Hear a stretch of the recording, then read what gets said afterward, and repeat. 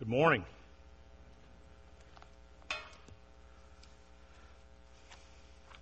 Happy Independence Day weekend.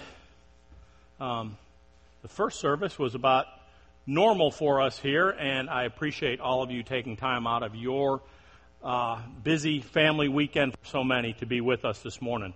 It's good to be in God's house with you guys today. I am a fairly significant History Channel buff at my house. I love this and other times of the year where the History Channel puts on special stuff about the founding of our country. And for the last couple days, they've been doing their series on the Patriots. It's about 10 years old now, but the story's a couple hundred, so it doesn't change a whole lot. But the Patriots, talking about John Adams and Samuel Adams and a lot of other people named Adams and George Washington and all these guys that were the founders of our country, these guys that spent so much time and so much energy and put so much thought into putting together the founding documents that make us as a nation who we are today. And as I watched that and thought about the series that we are working our way through in Hebrews chapter 11, we're not talking about patriots necessarily, but we're talking about patriarchs. The patriots were the ones that helped us put together our nation and helped us to remove ourselves from England and all the rest. But the patriarchs of the Bible are truly the fathers of our faith, the fathers of the nation of Israel, the fathers of the things that God had in store for us as people. And probably the greatest patriarch of them all is the subject of our sermon this morning. Hebrews chapter 11 commends 16 different individuals and then some groups of people as well for their faithfulness. And today we're going to talk about two of those folks. We're going to talk about Abraham and his wife Sarah. Herbert Lockyer, the Bible theologian, says this, says, Abraham's place in Bible's portrait gallery is altogether unique and unapproachable. He stands out as a landmark in the spiritual history of the world. Abraham, called by God in the book of Genesis to be the father of his chosen people, is mentioned 287 times in Scripture. His name appears in 27 of the 66 books of the Bible. Through his son Isaac come the people that we know as the Jews. Through his son Ishmael come the Muslim folks. And it says in Galatians chapter 3, verse 29, it says this, if you are Christ, then you are Abraham's offspring, heirs according to promise. The three major religions of the world tie themselves in some way back to this man, Abraham. Abraham must be some special kind of guy if we get that kind of press, if you show up in that much of the Bible. I've been doing a study with some guys through the book of John for the last number of months, and whenever the Pharisees of Jesus' day talk to Jesus, they always claim that they are the sons of Abraham. They tie themselves to Abraham very closely. But Lockyer goes on to say this about Abraham. He says, Abraham in and of himself, there was not much of him to make him worthy of such distinction as the Bible gives him. His choice by God was one purely of grace. Abraham has been the patriarch of the people that follow God. But Abraham himself was not necessarily that great a character. As we look at the people listed in Hebrews 11, we need to remember this, that in and of themselves, these people that are listed here are not so special. If you go back and you read Genesis chapter 12 or Genesis chapter 20, what you will find out is that Abraham was pretty much a habitual liar. Abraham concocted this story because apparently his wife he thought was so beautiful that other men would try and take her away from him and try and kill him in the process. And so he told his wife that whenever they entered into a new place that she was to say that she was his sister and not his wife. Sarah, who is commended in our story this morning as well, she had her own issues. Sarah was, in fact, pretty skeptical about God's plan in her old age to give her a son, and that son was going to produce the offspring as numerous as the sands on the seashore and the stars in the heavens. It says that when she hears God's plan and looks at herself and looks at Abraham, she kind of laughs at their old age and how that's going to happen. But she does go along with Abraham's plan about this whole wife-sister thing, and she's a little skeptical about God's plan. But in that, we find this morning in our passage of Scripture that despite their flaws, despite the fact that they're skeptical and that they have a hard time with the truth sometimes, that God still uses them. And the difference in being just a washout of a person because of our own personal flaws and being someone that's listed in God's hall of great patriarchs in the New Testament is this word faith. And that God says that these two showed themselves to be faithful or had great faith. What is faith? Again, we're going to go back Hebrews chapter 11, verses 1 and 2 we've seen for the last couple weeks. Now, faith is the assurance of things hoped for and the conviction of things not seen. For by it the people of old received their commendation. And as I think about that, these two people that are commended here this morning, despite their flaws, despite the fact that they're just in some ways really ordinary people, at some point in times in their lives display great faith in God. And I think as all of us sitting here, some of us more flawed than others perhaps, the thing that can separate us is also this great faith that we can have in God. But faith is not really, or faith's results are really not based on the size of our faith, but rather they're based on the object of our faith. How big is our God? Jesus said that if we have faith the size of a mustard seed, we can tell a mountain to move, or we can tell a tree to cast itself into the ocean, and they'll do that. It's not because our faith is so great, but because our God is so great. But I think a lot of times we go through life and our faith is not so big because we're bad rememberers and we're not listening to what God has in store for us. We live in Houston area and it's really warm, in case you didn't notice. But there are some parts of the world where they do something, it's called ice fishing. Got a fisherman's story, so I got Trey's attention. And ice fishing, something that fascinates me about ice fishing. First of all, you use a rod that's about this long, okay, real short, and how the fish know where you've drilled that hole in the ice, I'm still not real clear on. But somehow, guys that know how to do this catch fish. But here's the fascinating point to me in this whole thing that relates to us a little bit this morning. If you're going ice fishing, what are your expectations? Because you're going to drill a hole in the ice. How big a hole do you know how to drill? Because if you drill a hole in the ice that's this big and you catch a fish that's this big, you got a problem.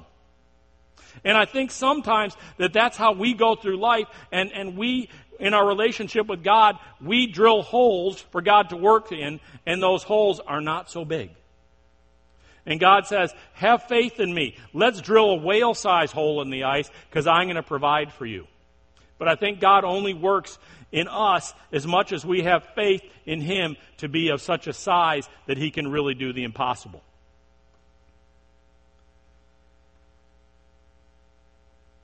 Faith's results are not based on the size of our faith, but on the size of the object of our faith. How big is our God? And what is our relationship with God? And it's based on our willingness and ability for Him to use us. And it's not based on how special we are, but on how great He is.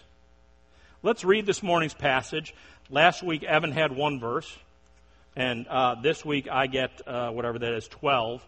And the biggest problem for me this week was taking the story of Abraham and getting it down to a usable size for us this morning. So let's look at this. We're going to pick out a couple pieces from the life of Abraham to look at this morning. But we're going to do it out of the book of Hebrews this morning. So Hebrews chapter 11, beginning at verse 18. If you'll read along with me in your Bible, or it will be up on the screen behind me here this morning. By faith Abraham obeyed when he was called to go out to a place that he was to receive an inheritance. And he went out, not knowing where he was going. By faith he went to live in the land of promise, and in a foreign land, living in tents with Isaac and Jacob, heirs with him to the same promise. For he was looking forward to the city that has foundations, whose designer and builder is God. By faith, Sarah herself received power to conceive, even when she was past the age, since she considered him faithful who had promised.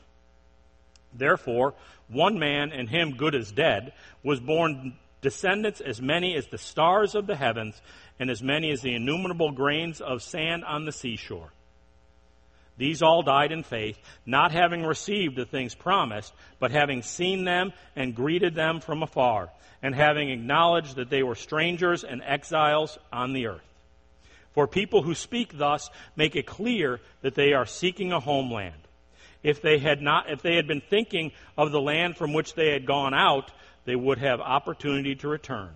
But as it is, they desire a better country, that is a heavenly one. Therefore, God is not ashamed to be called their God, for he has prepared for them a city.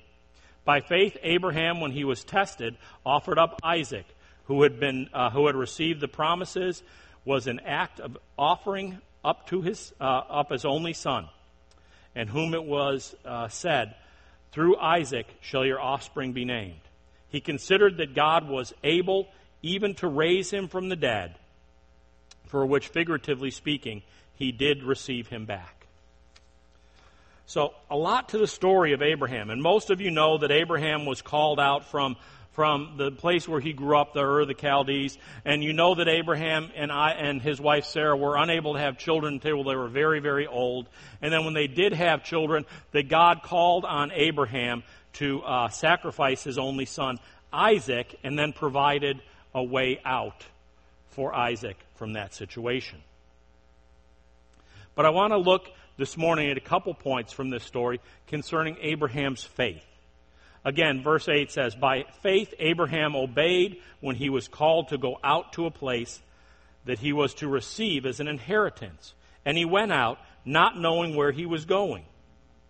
This story appears in Genesis chapter 12. So look with me, if you real quick, to Genesis 12, verses 1 through 3. It says this, "And the Lord said to Abram, 'Go from your country and your kindred and your father's house to the land that I will show you. And I will make you a great nation, and I will bless you and make your name great, so that you will be a blessing. I will bless those who bless you, and him who dishonors you I will curse. And in you all the families of the earth shall be blessed.'" In this story of Abraham, and in this passage, it says that God calls Abraham to do something that is simple but very difficult. He says, "All I want you to do, Abraham, is to go. I'm going to tell you what to do. Just go, and just be willing and faithful to go." But that's hard. You know, for all of us, I think it's difficult because we are not good at just going blindly into anything. I think all of us want to know the destination ahead of time. We want to know what's next in line. We want to plan things out. We want to have some kind of control in this whole thing. And God said to Abraham, "Abraham, this is a chance for you to show me your faith. I want you just to go." You know, anybody who's ever ridden in a car with kids, they always want to know, how much farther is it? Are we almost there yet? You know, what's next? What's next? That's natural for us. It's natural for us to want to know what's coming and to want to know the plan. There's a family in our church a number of years ago, and they were planning a vacation. I said, "Where are you guys going?" They said, "I don't know. We're just going to get in the car and we're just going to drive. And we'll know when we get there." And I'm looking out at all of you, and a number of you are going, "What? That's not how this works." You know, you plan way ahead of time. You plan where you're going to go. You plan what you're going to do along the way. You know, if you're like me, you even plan what restaurants you're going to stop at on the trip and all kinds of things like that. You have it all planned out. You know what you're going to do because that's just good sense. But when God comes to Abraham, he says, "Abraham, we're taking a trip, you and me. I got the plan. I'm not going to tell you. Just go." I think the reason that that's so difficult for us is that many of us have a fear of the unknown. And we hate what we don't know. And we want to know what's next so that we can be prepared. And although that's very natural, that's not what God calls on us to do. God calls on us to be dependent on Him and not so much on ourselves and our own abilities. And God calls us to not fear, but to just go and let Him be in the lead. And it's very unnatural. But God says that, or the book of Hebrews says that it was commended to Abraham when he had that kind of faith. When that's what God asked him to do, and he said that he would go.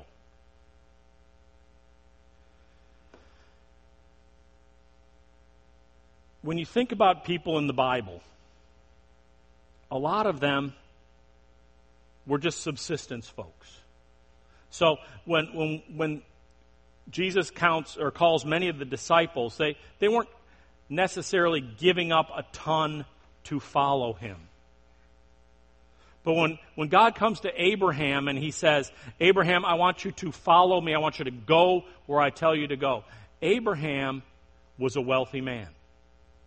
Abraham lived in the land of his father and his grandfather and lived in the place where they had been important people. Abraham had lots of stuff. Abraham was a guy that was a pillar in his community.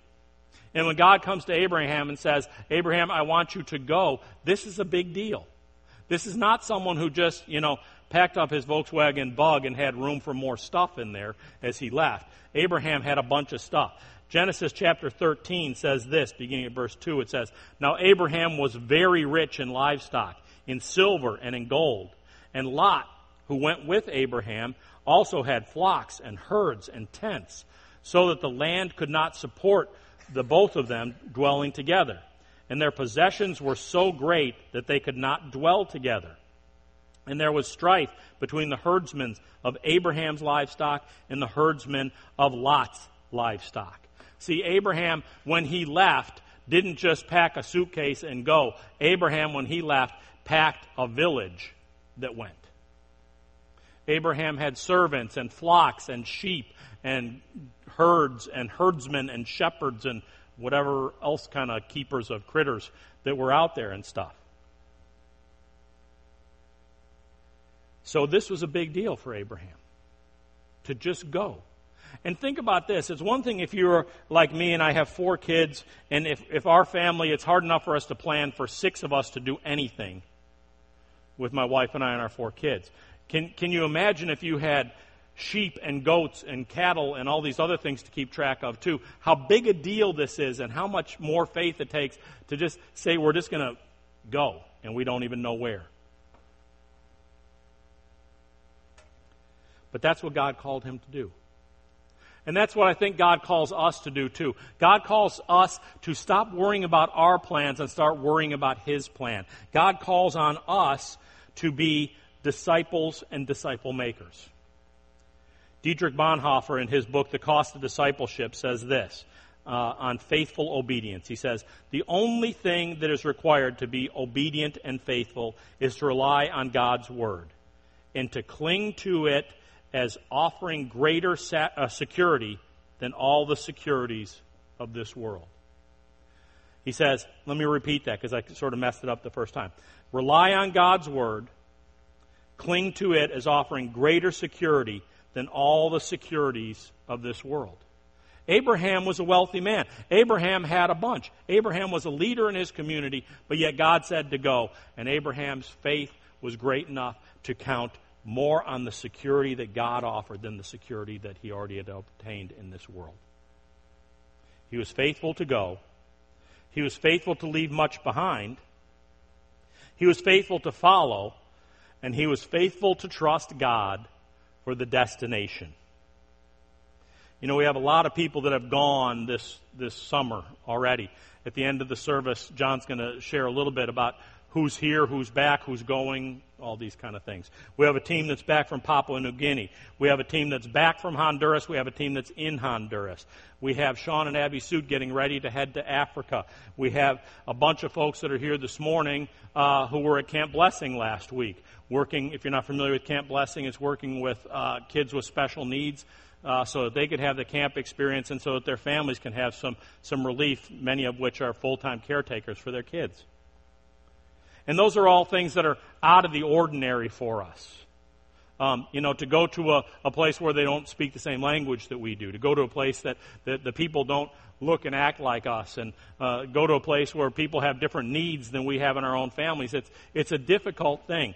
But you know what? In some cases, it's an easier thing than what God calls us to.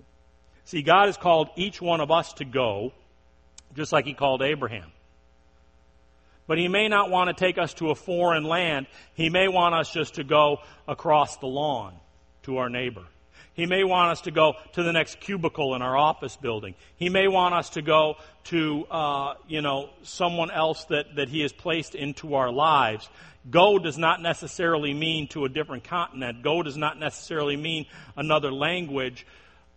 But God calls each of us to go. That's the Great Commission that Jesus left His disciples with. Go and make disciples. That's what God calls on us to do. And just as Abraham was commended for his faithfulness, we should be commended for our faithfulness in that area as well. About 30 years ago, God called me into full-time ministry.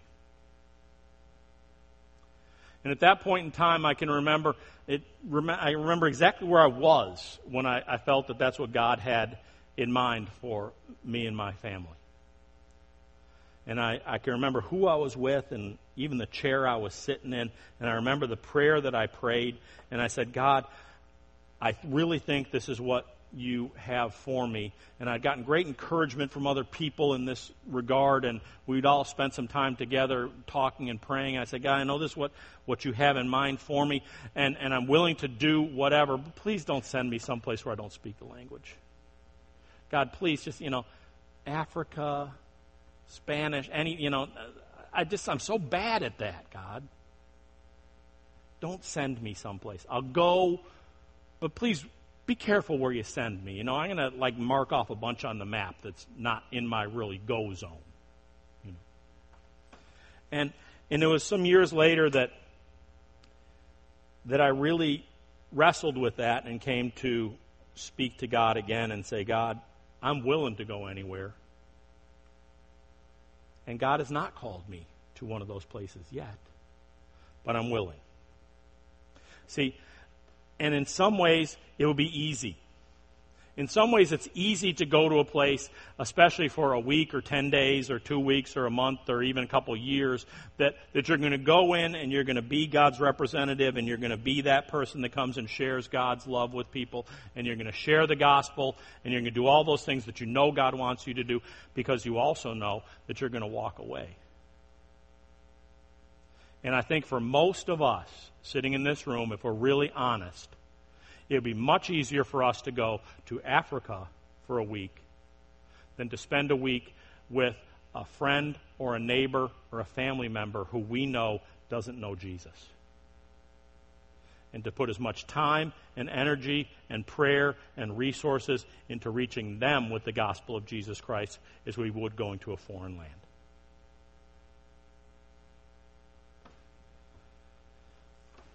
Looking at some faces out there, I think that one hit a nerve with some folks.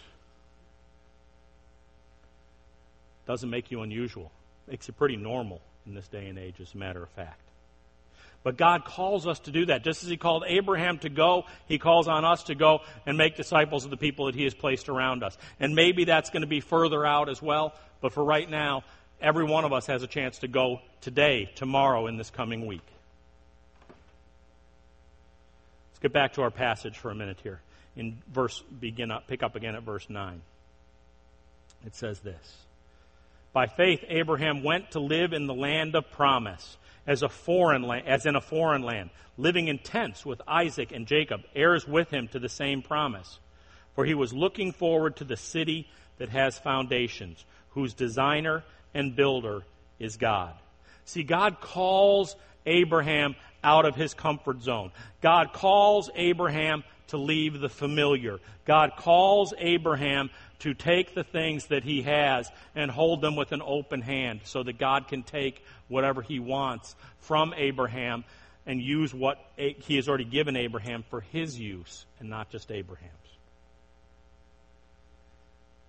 And Abraham trusted God with his future.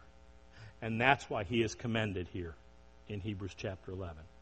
Faith's results are not based on the size of our faith, but on the object of our faith and how big he is. Abraham didn't know his destination, but he faithfully went. God calls each of us to go, and we know our destination. If we are believers, we have something in store that Abraham didn't have, and that is we know that as believers, we have eternity with Jesus Christ in heaven with God assured. And if we know that, we also know this, that our time here on earth is but a blink of an eye. It's a flash of light. It's nothing in comparison to the time of eternity that we're going to get to spend with God. And if I said to you, I want you to give up the rest of your life to do something that you're going to find uncomfortable, I want you to go and be out of your comfort zone for the rest of your life, that seems hard, it seems like a lot, but also in God's economy, it's nothing. It's a short little piece. And wouldn't you like to be commended by God as Abraham was, as Sarah was? Because they were willing to go. And they didn't even know all that we know of heaven. They didn't know all of God's future plan as we know as believers. Shouldn't we be even more ready to go? Sarah gets commended along with Abraham. Look at verse 11. By faith, Sarah herself received power to conceive, even when she was past the age, since she considered him faithful who had promised. Therefore, from one man, and him good as dead, were born descendants as many as the stars of the heavens, and as many as the innumerable grains of sand on the seashore. When God comes to Abraham and Sarah and says, I'm going to make of you a great nation, Abraham, you are going to be the great patriarch of people. All these people are going to be blessed, the rest of mankind. And Sarah, you are going to be a part of this plan too. You are going to be the one that conceives and gives birth to Isaac. You are going to be that one. Sarah says, I'm looking at the situation here, God, and I'm not sure this is going to work, because they're both very old. And Sarah comes up with her own plan. And she gives Abraham her servant girl, and that is where Abraham's son Ishmael comes. But Ishmael is not God's plan for his chosen people. Isaac is. Isaac, son of Abraham and Sarah, is God's plan. See, Sarah gets a little off track by trying to make her own plan, but then God still fulfills his plan through her. Because Sarah did not necessarily believe when God said, you are going to conceive and bear a son, that God was going to do what to her was impossible. And I think a good bit of faith is coming to the understanding that for us, we have a finite set of skills, and we have a small window of things that we can do in and of ourselves. But when we understand that nothing is impossible with God, then that's when God can truly work. And that's what Sarah came to. And God used that mightily in her life. Skip down with me, if you would, to verse 17. Verse 17 says this, by faith Abraham, when he was tested, offered up Isaac, and he who had received the promises was in the act of offering up his only son, of whom it was said, through Isaac shall your offspring be named. But Abraham considered that God was able even to raise him from the dead, from which, figuratively speaking, he did, receiving him back. If you know the story, God tells Abraham, I want you to take your son Isaac, Abraham, and I want you to take him up on the side of the mountain, and I want you to sacrifice him as an offering to me. And Abraham's already really old, and he's finally had this son that he's wanted for decades and decades. And Sarah is excited about having this son, and the Bible says that Abraham made a backpack and put firewood in it and kindling and all the things that would be needed to sacrifice an animal, and he put it on Isaac's own back, and Isaac carried it up the side of the mountain. But at the last moment, with Isaac laying on the altar, God provides a ram whose horns are stuck in a bush nearby, and provides the sacrifice in Isaac's place. But the Bible says that Abraham was tested to offer up Isaac, and he had faith that God would do the impossible. How does that happen? Well, I think it happens because of what God had already done in their lives. When God comes to Abraham and Sarah and says, I'm going to give you a son, and they look at themselves and laugh and say, we are really old, this ain't happening. And then a son emerges in Isaac. Nothing at that point is impossible. And I think that when that happens, God is able to tell Abraham anything else in his life, and Abraham is mostly willing to follow. And I think that's something that we need to do as believers as well, is to understand that God has been working in our lives for quite some time. And one of our biggest problems is 21st century Americans is we're terrible rememberers of what God has already done for us. And if we really look back and remembered the ways that God has intervened in our lives so far, some of us in miraculous ways, being cured of illnesses, having, relationships with people restored, all kinds of things. From a human aspect, it's sometimes easy to see. Some of us don't have great stories. For some of us, our lives have been great. But I do know this, that the Bible says that while we were yet sinners, Christ died for us. That while we were sinners, God provided that sacrificial animal in our place, and that was the person of Jesus Christ. So knowing that God did not spare his own son means that God will continue to do impossible things in our lives, and he's not going to just let us hang out there and not achieve what he wants us to do. We can count on God, so therefore we can faithfully obey when God asks us to do things. But verse 13 says this, these all died in faith, not having received the things promised, but having seen them and greeted them from afar, and having acknowledged that they were strangers and exiles on the earth. See, another problem we have is that we want things to happen now. When God says to us, I want you to go, we say, okay, I'm good for the next 3 hours, I got time. And this passage says that most of what Abraham has seen as far as God fulfilling his promises to him, as far as God being faithful to him, he's seen after his death. He's looked down from heaven and got to see this. We don't work on the same time frame that God does. And just because things don't seem to be working exactly how we think they should work, and in our grand scheme of things, does not mean that God's not at work. I cannot wait to see the people in heaven who have been blessed and who have been led to a relationship with Jesus Christ by someone, and that person that said the right thing, did the right thing, loved them the right way, had no idea when they were doing it. That they'll see it in the future, they'll see it in heaven and say, wow, God used that situation. God used those feeble words. God used that to change someone's life. I think that's going to be absolutely amazing. But it leads me to a couple questions. Are we willing to have faith in God's timing, or does everything have to work in something that we understand, in a time frame we understand?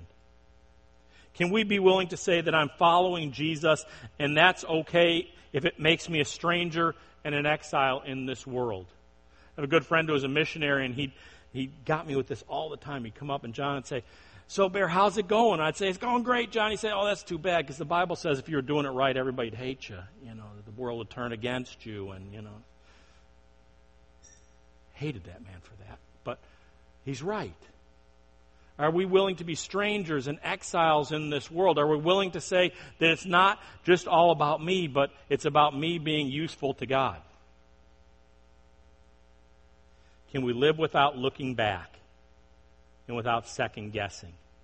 See, when Abraham left, he left. He packed up all his stuff. He didn't say, Sarah, you and me and the boy, we're going to go and we're going to take this trip that God has for us. It's amazing if you read back into the book of Genesis what Abraham and Lot, his nephew, took with. And it says they got so much stuff that they couldn't find a place where the land would hold them and support them. That's how much people and animals and stuff they had with them. It wasn't that Abraham just took his wife and they went on this little trip. They sold out 100% and went. And I think that's what God calls on us to do too, is sell out 100% and go and really not look back. Verse 14 says this, "For people who ask thus make it clear that they are seeking a homeland. And if they have been thinking of the land from which they had gone out, they would have had opportunity to return. But as it is, they desire a better country, that is a heavenly one. Therefore God is not ashamed to be called their God, for He has prepared them a city." God has a destination in mind for each one of us. And that should be our homeland, not necessarily where we were born. And we don't need and shouldn't look back. But we should be living as strangers and aliens in this world, knowing that the same God that has been faithful in the past will be faithful in the future. Philippians chapter 3, verses 13 and 14 says this, "Brothers, I do not consider that I have made it my own. But one thing I do know, forgetting what lies behind and straining forward to what lies ahead, I press on towards the goal of the prize, the upward call of God in Christ Jesus." Jesus says, go. Are you willing? Jesus can do the impossible. Do we really believe that?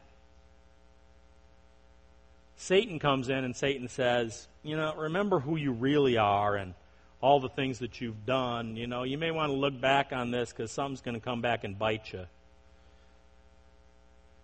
Can you forget all that? Can you call Satan a liar, and can you press on and go where God wants you to go?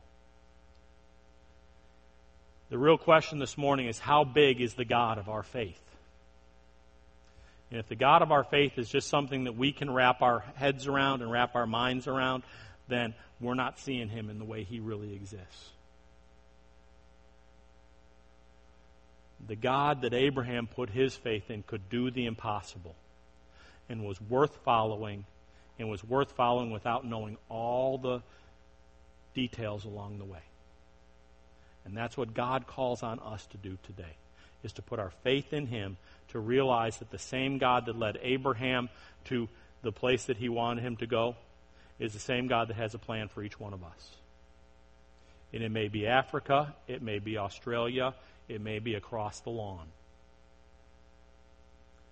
But God's plan is good. God's destination is in His plan, and God can do the impossible. Let's pray. Lord God, I thank You for the story of Abraham and of Sarah, for their willingness, Lord, to follow You, their willingness to believe in the impossible, Lord, their willingness, Lord, to be faithful in following and to not look back, but to press on towards the high calling that You called them to, Lord. Father God, I just thank You that You don't use special people, but that You use ordinary people in a special way. Help us, Lord, each one this morning to realize that You have something in store for each of us if we will go. Help us, Lord, not to worry about what other people are going to think, but understand, Lord, that You call us to be strangers and aliens and foreigners, even in the land where we are, in our own neighborhood, Lord, on our own job, in our own family sometimes. Lord God, I pray that this morning You would challenge us to follow You without worrying about the consequences, to be lock, stock, and barrel in with You, as Abraham was with all of his family. And I pray this in Christ's name. Amen.